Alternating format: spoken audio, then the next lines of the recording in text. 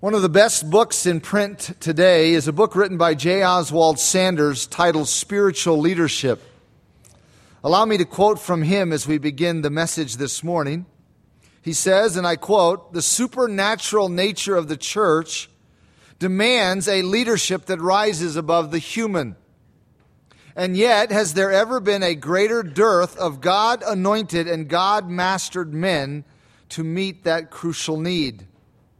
The overriding need of the church, if it is to discharge its obligation to the rising generation, is for a leadership that is authoritative, spiritual, and sacrificial. Spiritual leaders, however, are not made by election or appointment, by men or any combination of men, nor by conferences or synods.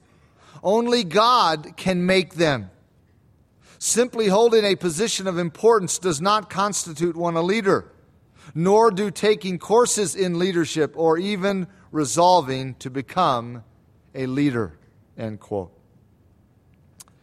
If it is true that spiritual leadership is that important and that rare, then we need to understand how God makes spiritual leaders. Simon Peter is a great example. Simon was the name his parents had given him at birth. He was a fisherman by trade along with his brother Andrew. We know that he was married because in Luke chapter 4, Jesus healed his wife's mother. Also in 1 Corinthians 9:5, the Apostle Paul says that Peter took his wife with him on his missionary journeys. So even though there are those today who tell us that Peter was the first pope and was not married, that is not true biblically, and scripturally it cannot be supported. Peter was married. We know from the gospel accounts that Simon had a problem being consistent. He vacillated, he shifted. So to help remedy that problem, Jesus changed his name from Simon to Peter, because the Greek term Petros or Peter means stone. Cephas is the Aramaic name for stone. So if you contemplate Simon's name or Peter's name, it can be confusing because he is called by three different titles or names: Cephas, Simon, and Peter. The best way to understand it is to realize that Cephas and Peter are the same name. Cephas is Aramaic, Peter is Greek. Simon is the name his parents had given him. Jesus changed his name to Cephas or Peter, and this forced Peter to think about how the Lord wanted him to be. The Lord wanted him to be solid as a rock, firm and consistent, not shifting and not vacillating. Even after his name was changed, the name Simon was always used in two different cases in the gospel accounts. One, it was always used as a secular identification. In other words, Simon's house, Simon's boat, Simon's fishing partners, etc. Anytime the gospel account refers to any secular identification, it uses the term Simon. But there is a second time when the term Simon is used to refer to Peter in the Gospels, and that is whenever the Lord wanted to get his attention. Whenever the Lord wanted to confront Peter that he wasn't being what he should be. Whenever the Lord wanted to remind him that he was going astray or that he wasn't really on target, Jesus would refer to him as Simon to get his attention. To show you this, look with me by way of introduction at Luke chapter 5. This is where we're going to begin this morning, at Luke chapter 5. And we'll spend some time in the gospel accounts getting a portrait of Peter before we turn to his actual letter. Luke chapter 5, verse 1. We read, "So it was, as the multitude pressed about him," that is Jesus, "to hear the word of God, that he stood by the lake of Gennesaret, and saw two boats standing by the lake, but the fishermen had gone from them and were washing their nets. Then he got into one of the boats, which was Simon's, and asked him to put out a little from the land. And he sat down and taught the multitude from the boat. When he had stopped speaking, he said to Simon, 'Launch out into the deep and let down your nets for a catch.' But Simon answered and said to him, 'Master, We have toiled all night and caught nothing. Nevertheless, at your word, I will let down the net."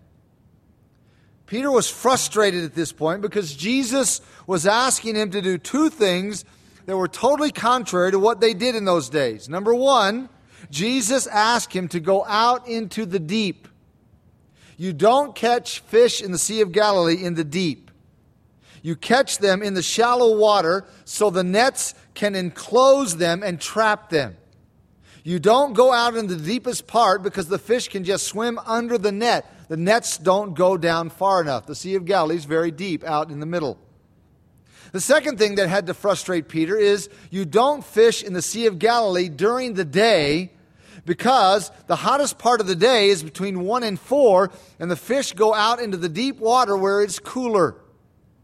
But Jesus said, "Simon, we're going out now in the middle of the day when it is hot, and we're going into the deep water to catch some fish." Now, I'm sure that at this point Peter thought, "Lord, I think you should stick to ministry and let us take care of the fishing. But because you have asked, we'll go ahead and do it." So we read in verse 6, "And when they had done this, they caught a great number of fish, and their net was breaking. So they signaled to their partners in another boat to come and help them. And they came and filled both the boats so that they began to sink." Now, it is very frightening to be in a boat that is beginning to sink. But I'll tell you something that's even more frightening, and that is to be standing in the same boat with God. And that reality hit Peter. He understood what was going on here. So in the midst of all of this chaos and this hurried, frantic pace, Peter realized he is standing in the same boat with God. Only God could do something like this. And so we read in verse 8, "When Simon Peter saw it, he fell down at Jesus' knees, saying, 'Depart from me, for I am a sinful man, O Lord.'" Here we see Peter referred to as Simon in two different ways. Once, because it was a secular identification when referring to his boat. And the second time, because the Lord was ready to confront an attitude in Peter that wasn't right, probably the attitude that says, "Lord, I know more than you know," but Jesus was getting him to understand, "Peter, you need to do what I say regardless of what you think." It's kind of funny to note that the Apostle John almost always calls him Simon Peter. John was Peter's closest friend, and it's almost as if he could never figure out when he was going to be Simon and when he was going to be Peter, so just to solve it, he called him Simon Peter all the time. That way he never missed it. He always got it right. In fact, there's a sense in which you can outline Peter's life just by his name. First, he was Simon. That's who he was naturally. Then he was Simon Peter in transition. And eventually he became what the Lord wanted him to be, Peter. He became solid, firm, consistent. How did the Lord take this man and make him into a spiritual leader? There are three ingredients or three components. Jesus took someone with the right qualities and put him in the right situations and taught him the right principles. Let's consider each of these individually. First of all, the Lord saw in Peter the right kind of material for leadership. In fact, Peter was probably a leader before anyone recognized it. So what are the right kind of qualities for a leader? One is inquisitiveness. The first thing to notice in a leader is whether or not he asks questions. People who don't ask questions don't make good leaders because they don't think about problems and solutions. They don't wrestle with the tough issues. They're satisfied with the way things are. Effective leaders are never satisfied with the status quo. They're always asking questions to find out how to be more effective. In the Gospels, it's interesting to note, Peter asks more questions than all the other apostles combined. Let me show you a few examples. Look at Matthew chapter 15. Go from Luke back to Matthew. Matthew chapter 15. verse 15. Matthew 15:15. This is after Jesus had told a parable, or had made a little parabolic statement. And in verse 15, then Peter answered and said to him, explain this parable to us. It was Peter who asked for further explanation. He was basically asking a question. Lord, I don't understand what this means. Explain this parable to us. Look at chapter 18 for another example. Chapter 18, verse 21. Then Peter came to him, that would be Jesus, and said, Lord, how often shall my brother sin against me and I forgive him? Up to 7 times? After the Lord taught on forgiveness in the previous verses, it was Peter who was wrestling with the practical ramifications of what the Lord taught. So Peter asked the question. He is the one repeatedly asking the questions in the Gospels. Look at chapter 19, the very next chapter, verse 27. Then Peter answered and said to him, see, we have left all and followed you. Therefore, what shall we have? Peter was a thinker. He was always asking questions in his own mind and always asking questions to the Lord. That's a necessary quality for effective spiritual leaders. Another necessary quality is initiative. Peter not only asked a lot of questions, but he also answered the ones asked by the Lord in most cases. Let me illustrate this. Go back to Matthew 16, just a few pages back to the left. Matthew 16, verse 13, when Jesus came into the region of Caesarea Philippi, he asked his disciples, saying, who do men say that I, the Son of Man, am? So they said, some say John the Baptist, some Elijah, and others Jeremiah or one of the prophets. He said to them, but who do you say that I am? Simon Peter answered and said, you are the Christ, the Son of the living God. When the Lord threw out a question, it was Peter who took the initiative to answer it. Peter was always taking the initiative. Sometimes it got him in trouble, like the time he stepped forward and cut off the guy's ear in the garden. On that occasion, he needed to be restrained. But Peter was a man of action. He took the initiative. The third necessary quality for leadership is involvement. Leaders are often right where the action is. To illustrate this in Peter's life, turn over to John's Gospel, chapter 20. From the first Gospel to the fourth Gospel, John chapter 20. This is after the crucifixion, after the resurrection. And John tells us, beginning in verse 1 of chapter 20, now the first day of the week, Mary Magdalene went to the tomb early while it was still dark and saw that the stone had been taken away from the tomb. Then she ran and came to Simon Peter and to the other disciple whom Jesus loved, that would be John, and said to them, they have taken away the Lord out of the tomb, and we do not know where they have laid him. Peter therefore went out. Notice this involvement. He's going to go check it out. Peter therefore went out, and the other disciple, and were going to the tomb. So they both ran together, and the other disciple outran Peter. John had to put that in there. He was a little bit younger than Peter. He was faster. So he outruns Peter and came to the tomb first, and he, stooping down and looking in, saw the linen cloths lying there, yet he did not go in.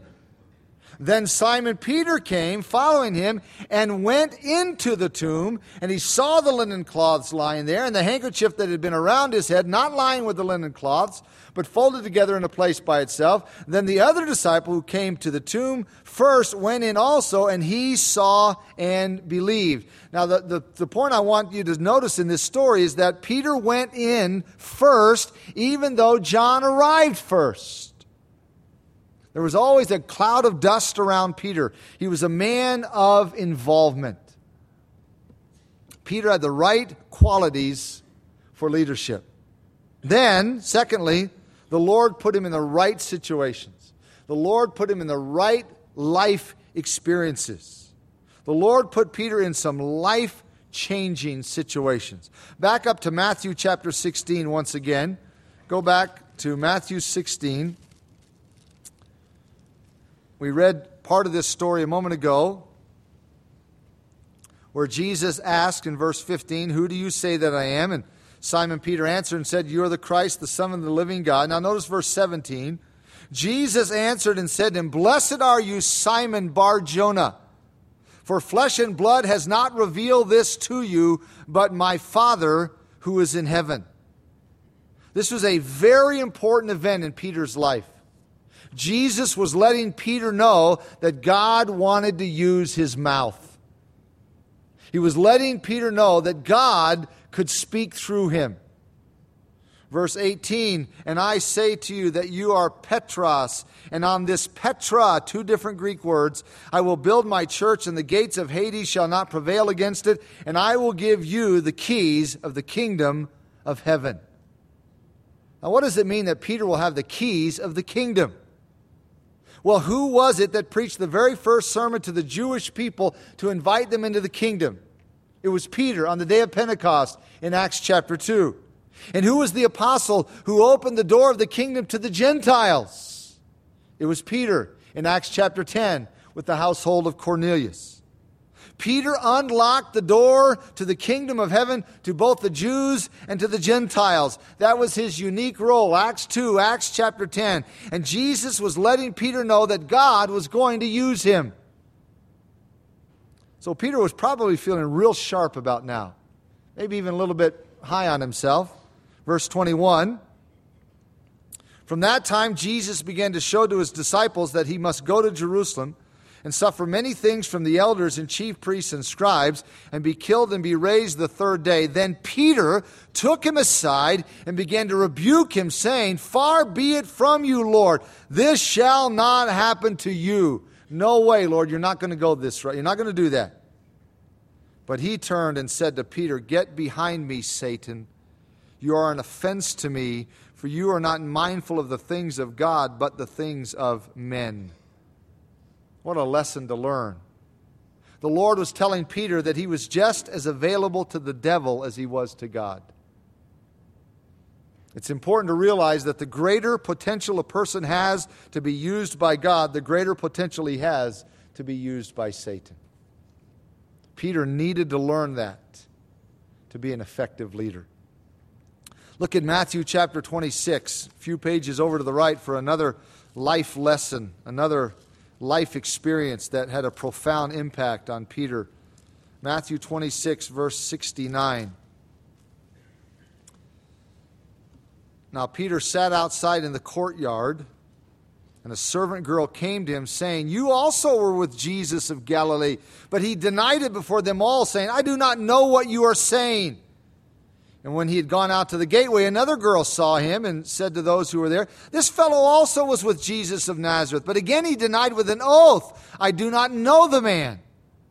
And a little later, those who stood by came up and said to Peter, Surely you are also one of them, for your speech betrays you. Then he began to curse and swear. That is not so much using profanity, but called down curses on his head, swear. In other words, may God curse me and strike me dead. I swear I do not know this man. That's what it means when he was cursing and swearing. And immediately a rooster crowed, and Peter remembered the word of Jesus, who had said to him, Before the rooster crows, you will deny me 3 times. So he went out and wept bitterly. This situation undoubtedly had a tremendous impact on Peter's life. For a third example, look at John 21, a third life experience. And these are just samples of many that Peter had. John chapter 21, verse 15.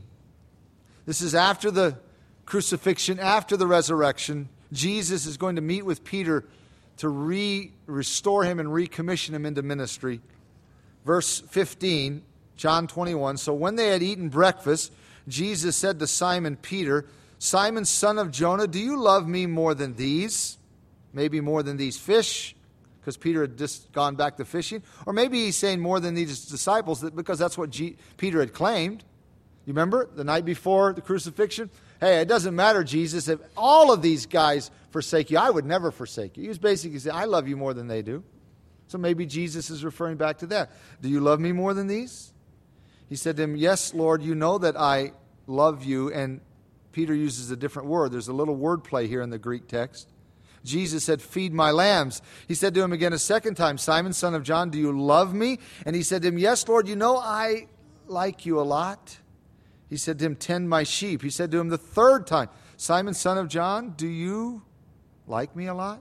He chose Peter's words here, his word. Peter was grieved because he said to him the third time, do you love me? And he said to him, Lord, you know all things. You know that I love you or like you a lot. Jesus said to him, feed my sheep. How many times did Peter deny the Lord? 3. How many times did the Lord ask Peter to reaffirm his love? 3. This conversation had to have had a lasting impact in Peter's life. Those are just 3 of the situations that Peter went through in order to be shaped by the Lord. So when God makes a leader, He takes someone with the right qualities, puts him in the right situations, and then thirdly, He teaches him the right principles. Turn with me to Peter's own letter, 1 Peter, to see some of the life lessons that the Lord taught Peter. Here in this letter, we see some of the things the Lord taught Peter. I'll give you just a sample list. It's not an exhaustive list. What are some of the principles a leader needs to learn? Well, one is submission. It's very easy for leaders to feel they're accountable to no one. They're above rules. They're above, all of this type of thing. So Peter needed to learn submission. Back in Matthew 17, the Lord told Peter to go fishing. You remember that occasion? And that the first fish he caught would have a coin in its mouth that Peter should use to pay their taxes. Peter may have thought, hey, we're in the kingdom business. We don't have to bother with man's rules. That's this tax stuff. But Jesus taught Peter to be submissive. In chapter 2 of 1 Peter, notice what Peter wrote, verse 13. Therefore submit yourself to every ordinance of man for the Lord's sake, whether to the king as supreme or to governors, as to those who are sent by him for the punishment of evildoers and for the praise of those who do good, for this is the will of God. Peter learned the importance of submission. A second lesson Peter needed to learn was self-control. I mentioned earlier that in John 18, Peter cut off the ear of a man named Malchus. Let me tell you something. Peter wasn't aiming for the ear. He was aiming for the head. He completely lost control. But Peter evidently learned self-control. In chapter 2 of this letter, in verse 21, he says, for to this you were called, because Christ also suffered for us, leaving us an example that you should follow his steps, who committed no sin, nor was deceit found in his mouth, who when he was reviled did not revile in return, when he suffered he did not threaten, but committed himself to him who judges righteously. Peter learned self-control. Another very important thing leaders need to learn is the importance of love. Leaders tend to be goal-oriented rather than people-oriented. So the Lord taught Peter the importance of love.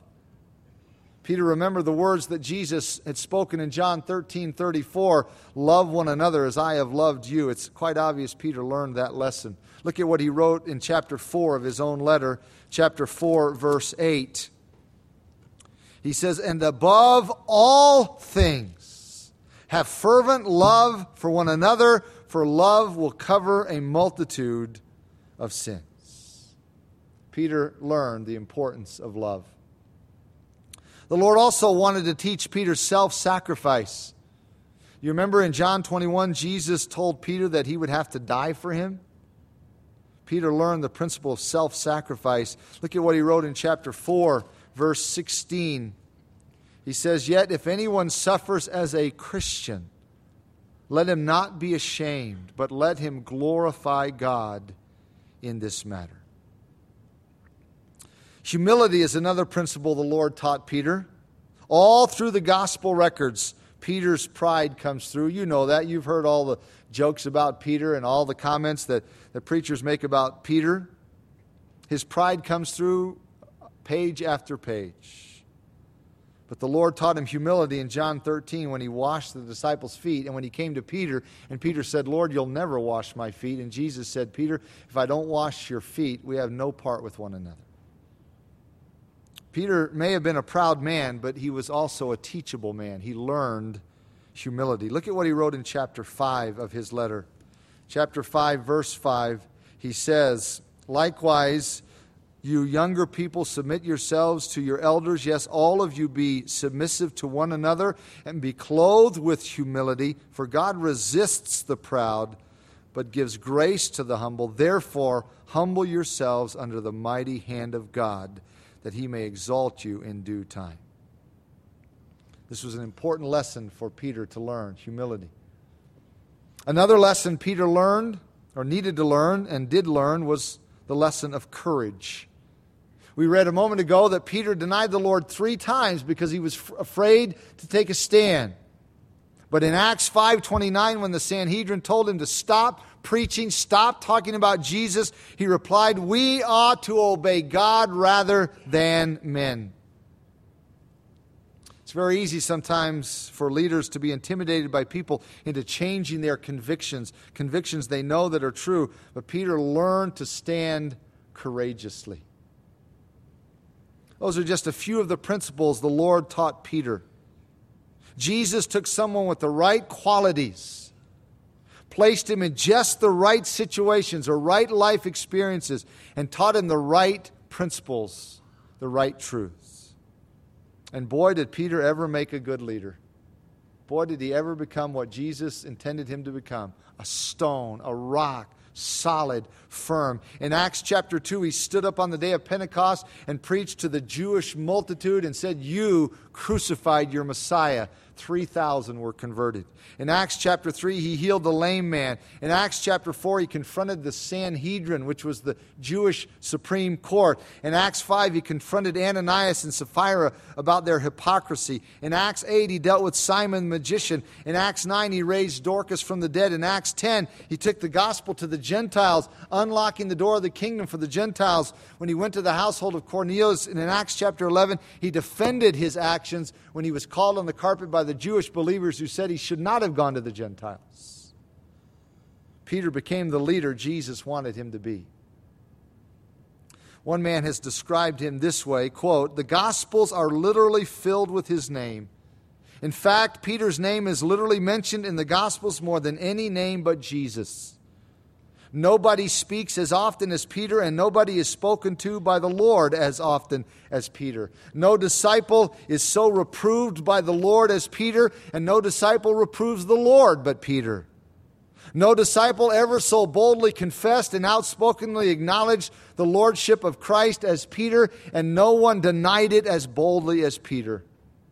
No one is so praised and so blessed as Peter, and no one else is called Satan but Peter. The Lord had harder things to say to Peter than he ever said to anybody else, but that was part of making him the man he wanted him to be." End quote. How did it all end for the Apostle Peter? The unanimous tradition of the early church is that Peter was crucified, just as Jesus said in John 21. Before he was crucified, however, he was forced to watch his wife be crucified, and he kept encouraging her with the words, "Remember the Lord. Remember the Lord." Then he was crucified upside down at his request because he said he was not worthy to be crucified the same way his Lord was crucified.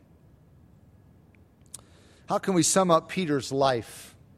We'll skip over to his second letter, 2 Peter chapter 3, and notice one of the final statements he ever penned. 2 Peter chapter 3, verse 18, he said, "But grow in the grace and knowledge of our Lord and Savior Jesus Christ. To him be the glory both now and forever. Amen." Peter didn't just write that, he lived that. If there was ever anyone who grew in the grace and knowledge of the Lord Jesus Christ, it was Peter. He never stopped growing. And as a result, his life brought much glory to his Lord. Peter was a leader. Peter was a preacher. Peter was a writer. So for the remainder of our time, I want us to do just a quick survey of some of the other passages in his first letter, because that will be our focus, Lord willing, for the next several weeks and months. So turn back with me to 1 Peter for just a brief survey of this letter written by the Apostle Peter. When I mentioned the fact that Peter was a preacher, I'm reminded of a humorous description someone gave me a while back titled, "You Might Be a Preacher If," and here's how it goes. You might be a preacher if you've ever received an anonymous U-Haul gift certificate. You might be a preacher if you've ever wanted to wish people Merry Christmas at Easter, because that's the next time you'll see them. You might be a preacher if you can count on your phone ringing the minute you sit down for dinner. You might be a preacher if babies cry while you're talking. You might be a preacher if your sermons have happy endings. That is, everybody's happy when they end. You might be a preacher if you've ever wanted to trade Brother Know-It-All for a member to be named later. And you might be a preacher if the words "and in conclusion" mean absolutely nothing to you. Well, maybe some of those things were true of Peter. We don't know, but we do know what he wrote here in 1 Peter. This first letter by the Apostle Peter was written to a group of Christians who were experiencing persecution and difficulty. Those things bring out one of two responses. You can allow it to cause you to grumble, or you can allow it to cause you to grow. To say it another way, you can allow it to cause you to become bitter, or you can allow it to cause you to become better. That's why the Apostle Peter wrote this letter. He was writing to a group of Christians who were in the midst of suffering. They had laid hold of the grace of God in salvation. Now they were to lay hold of the grace of God in suffering, as he exhorts them in chapter 5, verse 12. And that is why I've outlined this book around the word grace. Here in this letter, Peter expounds on the multifaceted grace of God. He explains the grace of God in salvation, he explains the grace of God in submission, and he explains the grace of God in suffering. It's interesting to note that from chapter 1, verse 13 to chapter 5, verse 9, there is a chain of 34 commands given by Peter. 34 imperatives. Peter exhorts us to lay hold of the grace of God and to live properly. It all begins with an understanding that we are saved by the grace of God. Notice how he opens his letter. Chapter 1, verse 3, "Blessed be the God and Father of our Lord Jesus Christ, who according to his abundant mercy has begotten us again to a living hope through the resurrection of Jesus Christ from the dead, to an inheritance incorruptible and undefiled, and that does not fade away, reserved in heaven for you, who are kept by the power of God through faith for salvation, ready to be revealed in the last time." Peter opens his letter with a reminder to us that salvation is all by the grace of God. It's all according to his abundant mercies, Peter says in verse 3. Salvation is all by the grace of God. And once we have received this salvation, we need to grow in the fullness of it, and that is often called sanctification or progressive sanctification. So from chapter 1, verse 13 to chapter 2, verse 10, Peter speaks to the issue of sanctification. He tells us we should live a life of holiness. Look at what he says in chapter 1, verse 13. "Therefore, gird up the loins of your mind, be sober, and rest your hope fully upon the grace that is to be brought to you at the revelation of Jesus Christ, as obedient children, not conforming yourselves to the former lusts, as in your ignorance, but as he who called you is holy, you also be holy in all your conduct, because it is written, 'Be holy, for I am holy.'" Peter calls us to live a life of holiness, but he also calls us to live a life of love. Notice verse 22 of this same chapter. He says, "Since you have purified your souls in obeying the truth through the Spirit in sincere love of the brethren, love one another fervently with a pure heart." So we should live lives of holiness, we should live lives of love, we should also live lives of spiritual growth. Chapter 2, verse 1, "Therefore laying aside all malice, all deceit, hypocrisy, envy, and all evil speaking, as newborn babes, desire the pure milk of the word that you may grow thereby." We are to live lives of holiness, lives of love, lives of growth, and lives of good works. Chapter 2, verse 12, Peter says this, having your conduct honorable among the Gentiles, that when they speak against you as evildoers, they may, by your good works, which they observe, glorify God in the day of visitation. So we're to live lives of holiness, we're to live lives of love, lives of spiritual growth, lives of good works. As we come to verse 13 of this second chapter, we come to the second major section of the book where Peter elaborates on the grace of God in submission. That's chapter 2, verse 13 through chapter 3, verse 12. In this section, we are taught that it is God's will for us to submit to our government, our superiors, our spouses, and even those who are evil. Notice what Peter says in chapter 3, verse 9, not returning evil for evil or reviling for reviling, but on the contrary, blessing, knowing that you were called to this, that you may inherit a blessing. And that leads us this morning to Peter's final section, which is on the grace of God in suffering. That goes from chapter 3, verse 13 through chapter 5, verse 14. The first thing Peter says in this section is that we should expect to suffer since our Lord suffered. And when we do suffer, we should follow our Lord's example. Look at chapter 4, verse 1. Therefore, since Christ suffered for us in the flesh, arm yourselves also with the same mind, that is, the same attitude. For he who has suffered in the flesh has ceased from sin, that he no longer should live the rest of his time in the flesh for the lusts of men, but for the will of God. When we suffer, we need to focus our attention on submitting to the will of God. And then Peter closes his letter with a series of exhortations to those who are suffering. Let me just give you these as bullet points because, Lord willing, we'll come back to them in the days ahead. What should we do when we are in the midst of difficulty, suffering? Peter says this. Here's a quick list. He says, pray for one another. That's chapter 4, verse 7. He says, love one another. That's chapter 4, verses 8 and 9. He says, minister to one another. That's chapter 4, verses 10 and 11. He says, glory in God. That's chapter 4, verses 12 through 19. He says, look to your spiritual leaders. That's chapter 5, verses 1 through 4. He says, humble yourself. That's chapter 5, verses 5 and 6. He says, cast your care on him. Chapter 5, verse 7. He says, resist the enemy. That's chapter 5, verses 8 and 9. He says, trust God. That's chapter 5, verses 10 and 11. Peter's desire for his readers and for us is that we would lay hold of the multifaceted grace of God and stand firm in it. Notice what he says over near the end of his letter in chapter 5, verse 12. He says, by Silvanus, or another name for Silas, our faithful brother, as I consider him, I have written to you briefly, exhorting and testifying that this is the true grace of God in which you stand.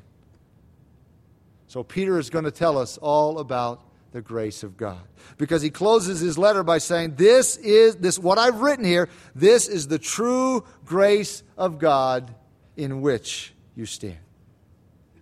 So if you're excited about grace, if you're eager to learn about God's grace, if you want to grow in God's grace, then you should be excited about our study of 1 Peter, because it's all about the grace of God in salvation, in sanctification, and in suffering. So I ask you this morning in closing, have you experienced the grace of God in your life? Have you experienced God's saving grace? Secondly, are you standing in God's grace? Living consistent with God's grace? Those are the kinds of questions that the book of 1 Peter forces us to face. The kinds of questions that this book will force us to ask in the days ahead, Lord willing. Let's bow together as we close. And as you bow your head and close your eyes in the couple minutes that we have remaining, think about those two questions that we closed with. First of all, have you experienced God's grace in salvation? Have you experienced the transforming grace of God? Is your life different? Have you seen a dramatic change in your life that comes with salvation? If you have not, if you have doubts, if you have questions, I urge you to resolve those this morning, this very moment, to surrender your life to Jesus Christ. Ask Him to forgive you of your sins. Ask Him for His grace, His life-changing grace. Ask Him for His salvation. And if you are a child of God, are you standing in the grace of God? Are you living in the grace of God? Are you living out the grace of God? That's the way we should live if we have experienced the amazing grace of God's salvation.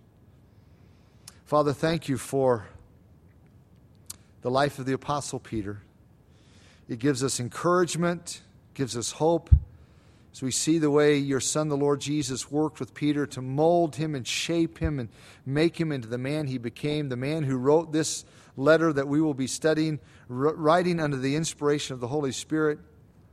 May you use his life, his writing, his teaching, his explanation of your grace to have a major impact in our lives in the days ahead. And in closing, we would pray for anyone here in our midst who has not experienced your grace, Father, the grace of Jesus Christ, your Son, in salvation. May they, this very moment, open their hearts to the Lord Jesus Christ, surrender their lives to Him, receive His grace, receive His forgiveness, receive His salvation, that they might be able to sing with understanding for the first time those words, amazing grace, how sweet the sound that saved a wretch like me. Father, we thank you for your grace this morning, the grace of your Son, Jesus Christ, in whose name we pray. Amen.